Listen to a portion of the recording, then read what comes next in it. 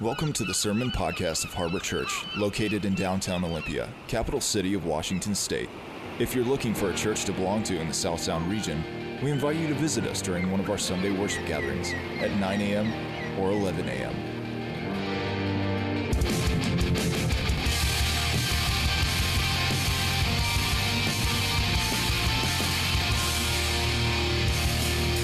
For more information about Harbor Church, visit our website at harborolympia.com.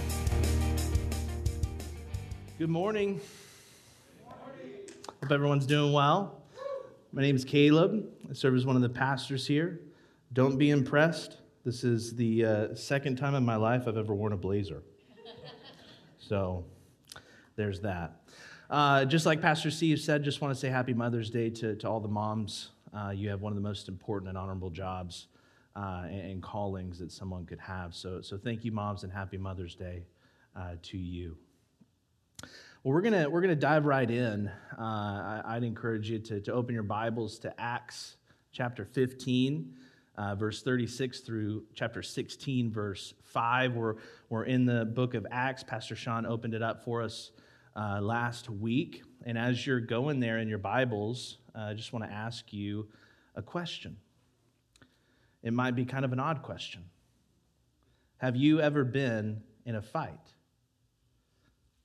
A couple of you, maybe you've been in a tussle once in a while. I personally have always been too big and strong and, dare I say, handsome. No one's ever really wanted to take me on in a fight, but I don't really mean like a fight in terms like a physical fight, like a fist fight. I mean like a heated argument, a contention, a disagreement, maybe with someone that you love, maybe a brother or sister, a family member, some other type of family member. Or is anybody married in the room? You don't want to admit it. You've had those types of arguments before. If you experienced the first couple of years of marriage, I'm sure you have had those types of disagreements and arguments. You know the ones that I'm talking about, the ones that get so tense and so emotional that in that moment there's probably not going to be any reasoning with one another because you're just fighting and going back and forth. Probably not going to be any reconciliation. So he goes his way and she goes her way. Hopefully not to mom and dad's house. That's not healthy for you. But we're used to seeing something like this, maybe in newlyweds or a young brother or sister. But we're actually going to see this happen today inside the church, in the early church that Luke writes about, with the Apostle Paul and Barnabas, known as the son of encouragement. And most importantly, we're going to see God's faithfulness, just like we got through singing all the way through it. So keep that in mind. I'm going to read for us Acts chapter 15, 36 through 16, 5. I've titled today's message, Man's Failures and God's Faithfulness. God's word says this: "And after some days, Paul said to Barnabas, 'Let us return and visit the brothers in every city where we proclaimed the word of the Lord and see how they are.' Now Barnabas wanted to take with him John called Mark, but Paul thought best not to take with him one who had withdrawn from them in Pamphylia and had not gone with them to the work. And there arose a sharp disagreement, so that they separated from each other. Barnabas took Mark with him and sailed away to Cyprus. And Paul chose Silas and departed, having been commended by the brothers to the grace of the Lord. And he went through Syria and Cilicia, strengthening the churches. Paul came also to Derbe in Lystra. A disciple was there named Timothy, the son of a Jewish woman who was a believer, but his father was a Greek. He was well spoken of by the brothers at Lystra and Iconium. Paul wanted Timothy to accompany him, and he took him and circumcised him because of the Jews who were in those places, for they all knew that his father was a Greek. As they went on their way through the cities, they delivered to them for observance the decisions that had been reached by the apostles and the elders who were in Jerusalem. So the churches were strengthened in the faith, and they increased in number daily." Father, we pray that as we dig into your word, Lord, that you would help us, that you'd help us to be illuminated by the scriptures, that you would help us to know you more, that you would help us be strengthened in the faith, that you would help us to be encouraged so that we could be poured out and so that we could be sent out to be witnesses in our area, in our city, and in our regular routines and rhythms. Lord, just bless the preaching of your word, we pray. Amen.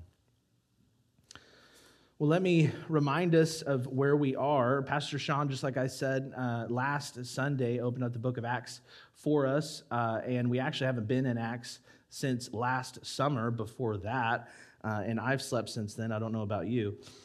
But what we're seeing in the book of Acts, we're seeing the expansion of the kingdom, the gospel of Jesus going forth and being fruitful. And in the midst of it, we see the empire of man. Remember from Revelation? We see the empire of man trying to continue to tear down what is going on. And whether that is persecution or whether that is beatings or whatever they come up against, the empire of man is not able to stop the gospel going forth, not able to stop the kingdom of God and his plan, especially where we're at today to see the gospel go to the Gentiles. Specifically, last week in Acts 15, Pastor Sean preached about those in the church who started preaching a message of gospel plus circumcision for salvation. The fruit of this false teaching is the believers in Antioch, Syria, and Cilicia became unsettled in their minds, and they became troubled in their hearts. And rightly so, right? We say it all the time. Pastor Seth says it, that we have nothing to bring to the table but the sin that makes our salvation necessary.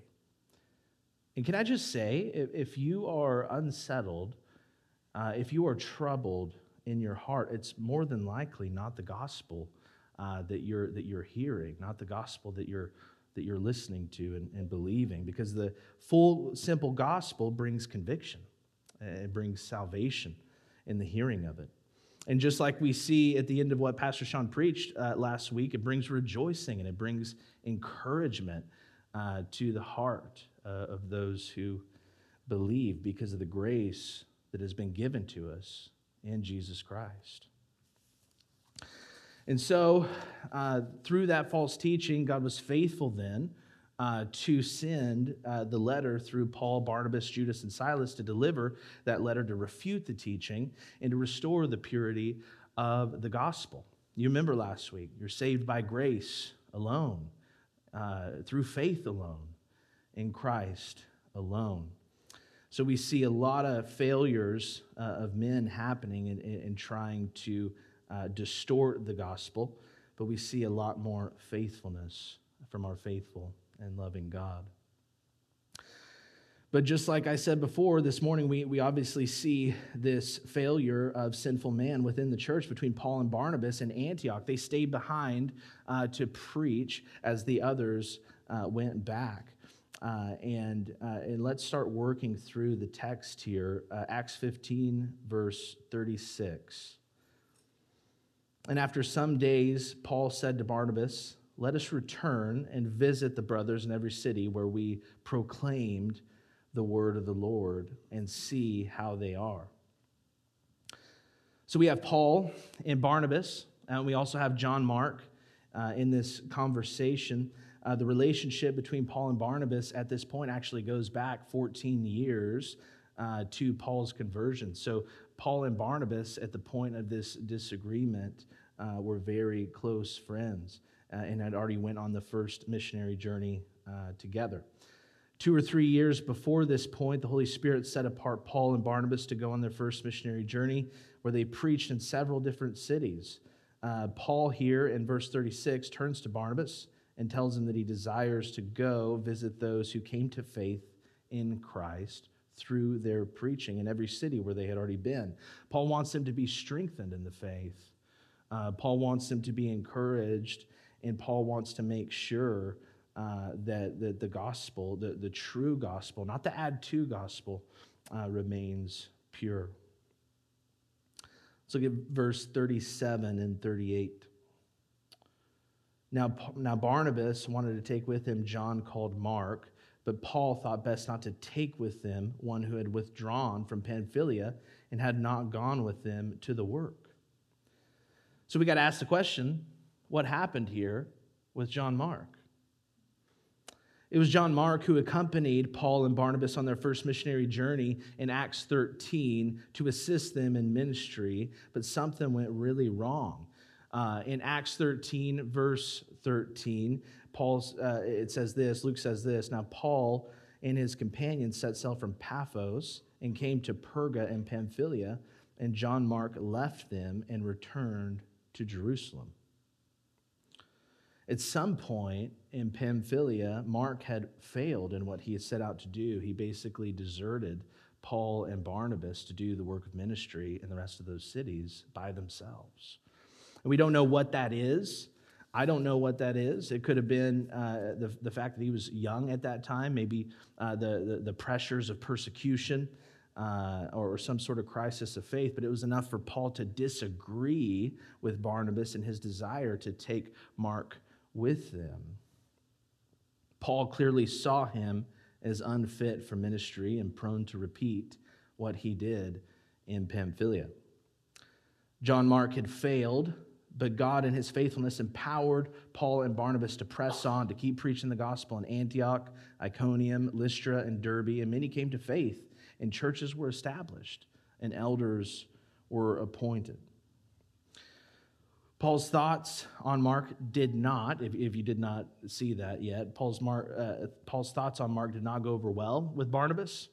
Barnabas, being known as the son of encouragement, was the type of guy that was probably more empathetic, the type of guy who's probably going to come alongside you and see things from your vantage point. It's likely that Barnabas thought, Paul, why aren't you having grace for Mark? Compassion for him. Why aren't you extending the grace in Christ that you have been given and giving him a second chance? Then we see in verse 39 where there arose a sharp disagreement so that they separated from each other. Barnabas took Mark with him and sailed to Cyprus.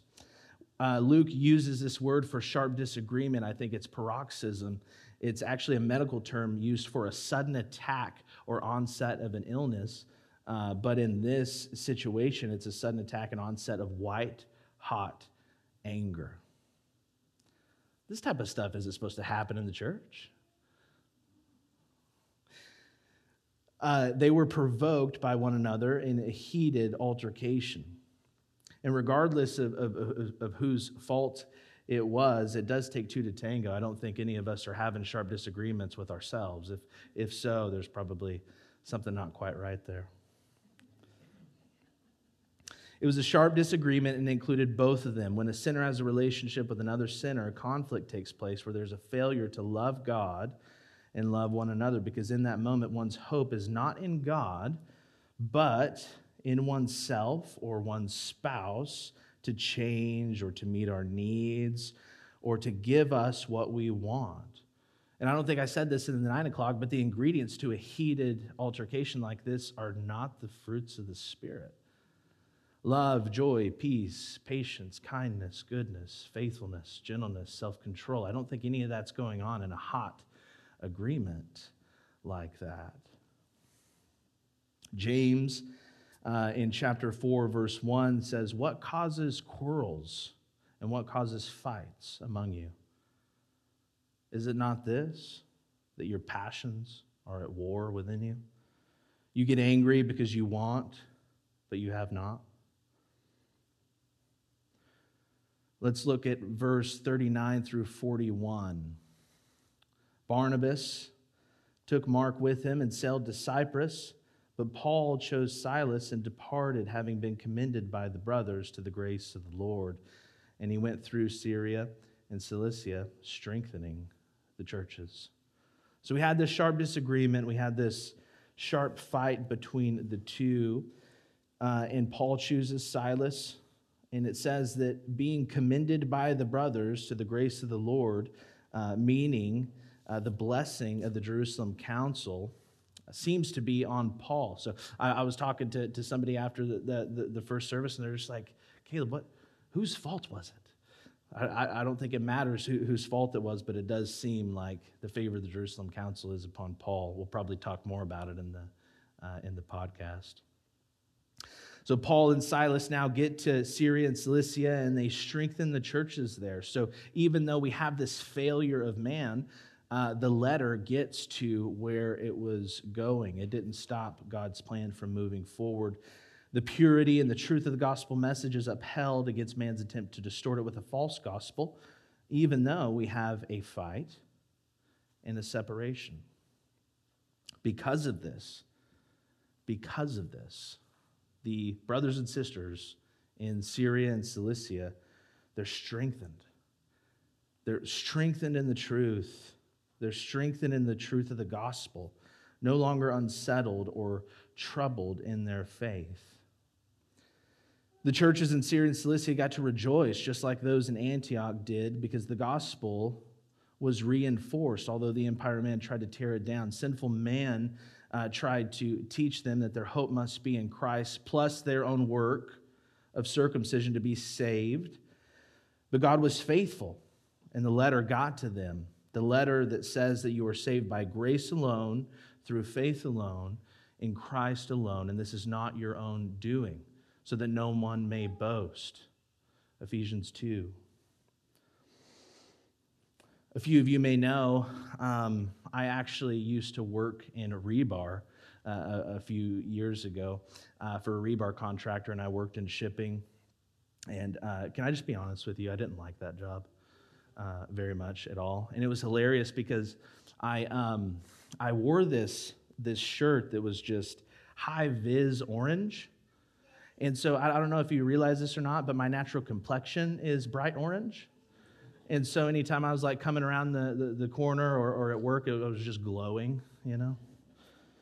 But at this job, I had the opportunity to jump in the pickup and to go to several job sites in downtown Seattle or Bellevue, where I got to see these giant skyscrapers being built. If you're standing at the bottom of them, you can't even see the top. And I really didn't know that much about rebar, but I learned that the whole point of rebar is to reinforce and strengthen the concrete. The gospel truth is like that. It reinforces and strengthens the faith.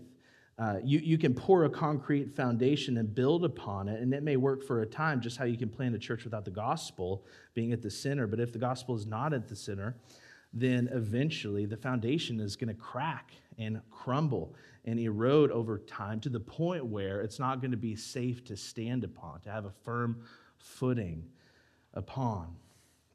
The message of the gospel, life, death, resurrection of Christ, is the power of God for salvation to everyone who believes, and that is Romans 1:16. Therefore, it must be at the center. When the reinforcement of the word got to the hearts of those in Syria and Cilicia, they, through Paul and Silas, they remembered that there was not 1 ounce of hope found in what they needed to do for God, but what Jesus has done for them in their place. And they were strengthened in the hope of the gospel, confirmed in their footing in the good fight of faith. And I just want to ask you today, where do you need to be strengthened? Where do you need to remember the gospel? Remember that it's not on you, it's not on your faithfulness, it's not your works that brings salvation. It's Christ alone and his finished work upon the cross. It's a message we need to hear every single day because we fail. But Jesus never did, and Jesus never does fail.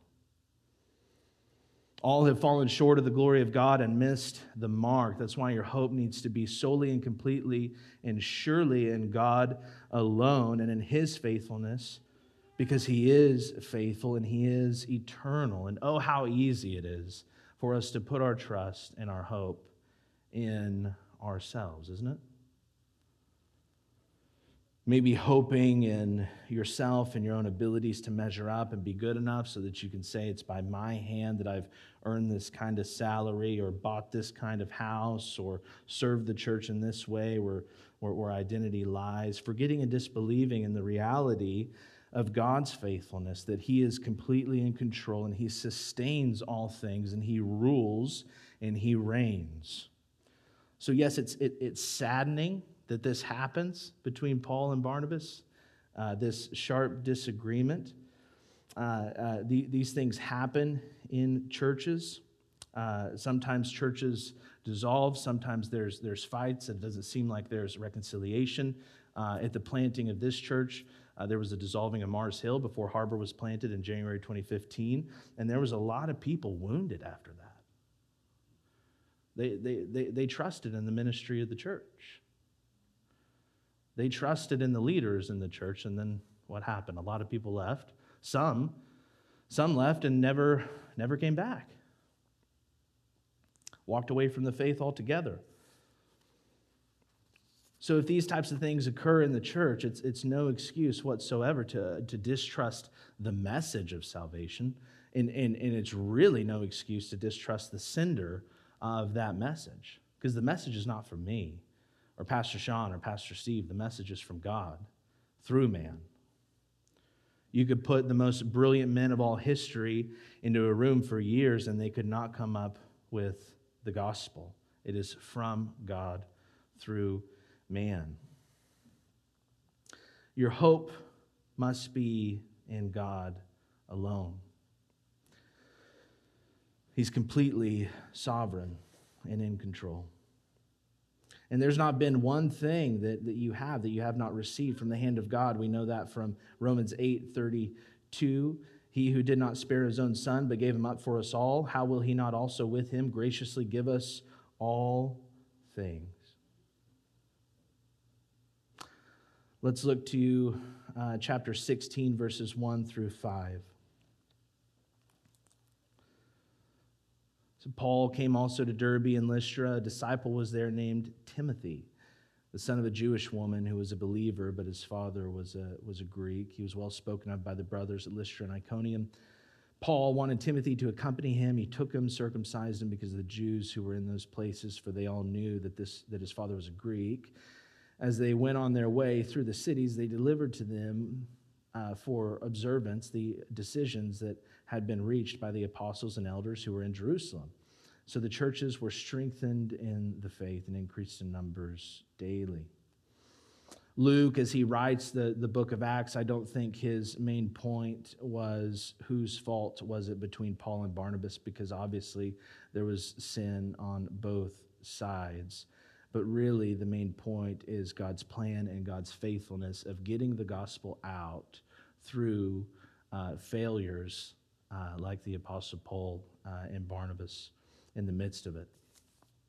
And so Paul came with Silas, Derbe. Paul came still with Silas to Derbe and Lystra, the same place where he had preached and been stoned by people for it. He came to see how the churches were doing there, which is what he originally wanted to do. So he went along with the mission. And there he meets a young man named Timothy. You might have heard of Timothy before.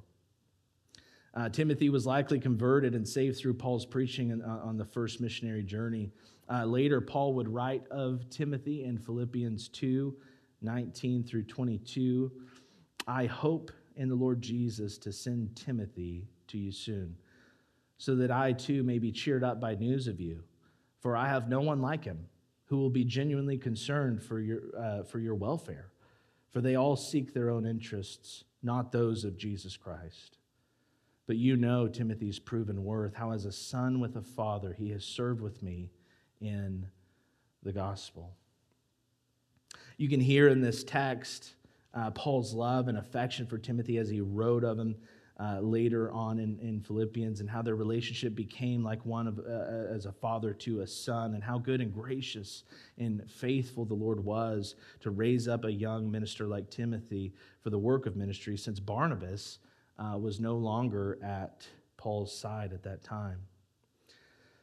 Timothy would go on to accompany Paul on the remainder of his missionary journeys as a faithful minister in Christ, so much so that Timothy's name, by my count, would appear on 12 of the 27 books of the New Testament. It's also safe to say that the Lord was faithful to bring reconciliation between Paul and John Mark as well as Barnabas. John Mark would be mentioned by Paul later in 2 Timothy 4:11, saying, "Get Mark and bring him with you, for he is very useful to me for ministry." And Paul writes in Colossians 4:10, "Aristarchus, my fellow prisoner, greets you. And Mark, the cousin of Barnabas, concerning whom you've received instructions, if he comes to you, welcome him." God's faithful in the midst of this. John Mark will go on to write the Gospel of Mark. And in verses 4 through 5, it says that Paul and Timothy went on their way through the cities, delivered the observance of the decisions to the other churches. They were strengthened in the faith and increased in number. So Paul and Timothy not only deliver the council's letter to the Gentiles in Antioch, Syria, and Cilicia, but also in Lystra and Derbe and the other cities that Paul wanted to check on.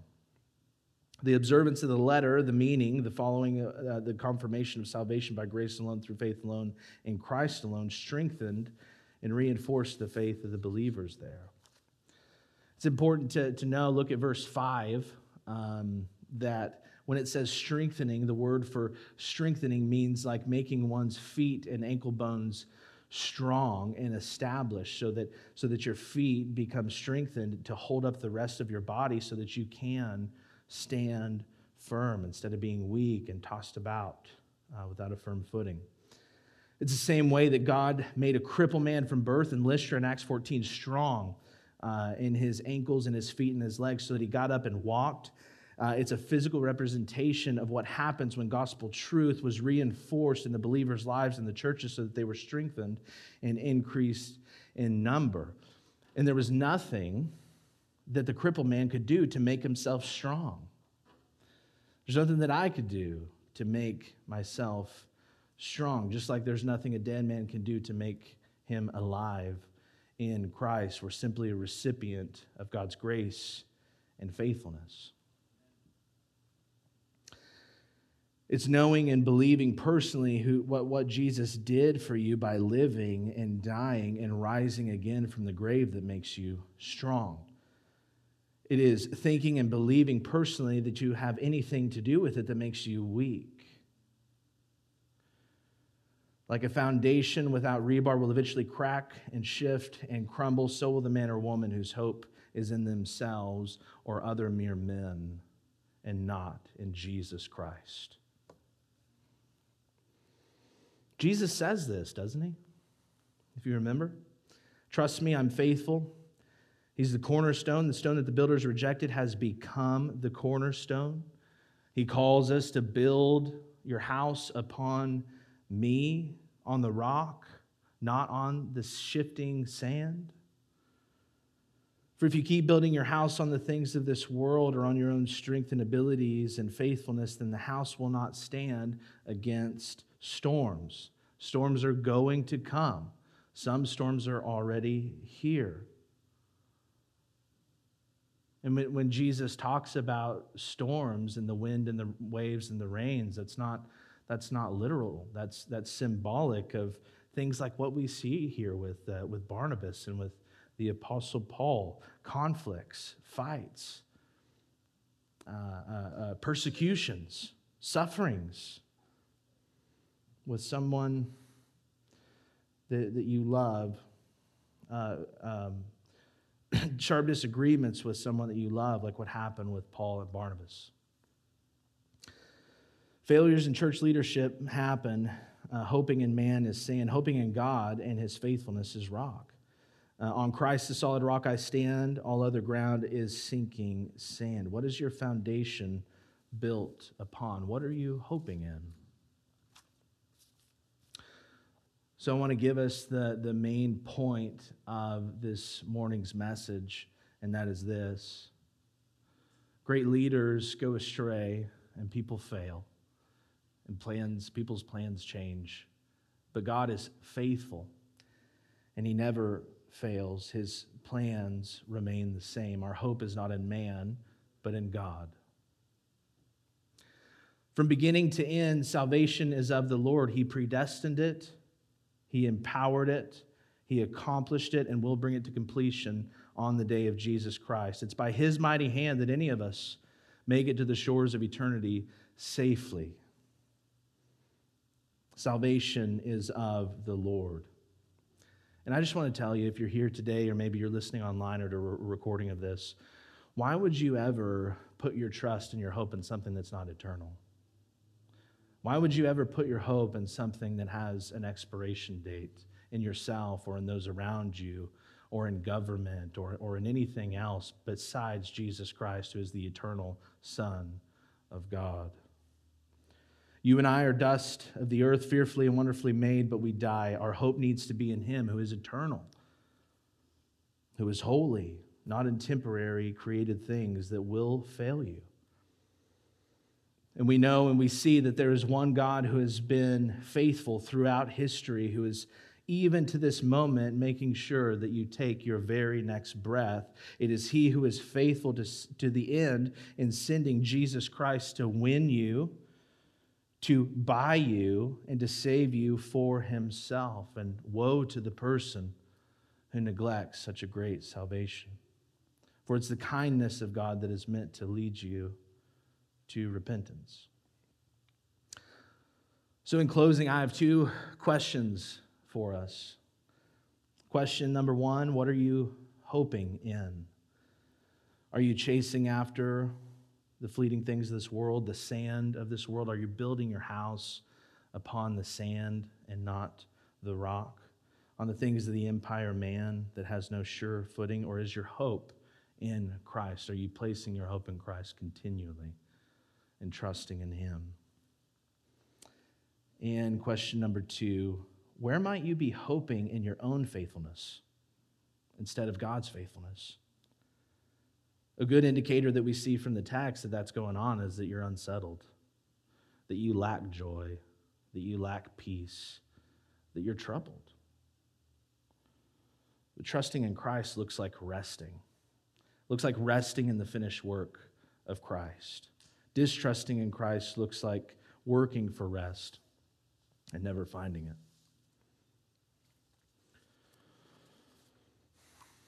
God's faithfulness is evident in that he brought victory out of contention, out of fights, out of separation, out of unfaithfulness. He was faithful through Mark and Paul and Barnabas' failures. The word went forth, people believed and were saved, and the churches strengthened in the hope that is in Christ alone and in his finished work and nothing else. Man's failures and God's faithfulness. If you really think about it, the whole Bible is a record of man's failures and God's faithfulness. From Adam and Eve in Genesis all the way through Revelation, it's a story of sinful man and our faithful and gracious, redeeming and covenant-keeping God. We sinned and rebelled over and over and over again against him, but he, just like he says of himself in Exodus 34, he is merciful, gracious, slow to anger, abounding in steadfast love and faithfulness. Father, thank you for today. Thank you for this scripture that you've given us that we may know you, that we may have a firm footing, that we may be strengthened in the hope of the glory of God, the faith that is once and for all delivered to the saints, of the once and for all sacrifice of Jesus Christ. Lord, help us to hope in you. Help us to hope in the cross continually. And we pray that through that, through building our house upon you, that you would be our foundation continually, and we would be encouraged and strengthened and joyful in our faith, Lord, and what it means to follow you, and also what it means to share the good news with those around us and to be witnesses for your glory, that others may come into the fold, that others may come to know you, that others may come to trust in you. Help us, Father, we pray. Amen. Thanks for listening. To learn more about us, visit our website at harborolympia.com or visit us in person on Sundays at either 9 a.m. or 11 a.m. We hope you'll join us this coming Sunday.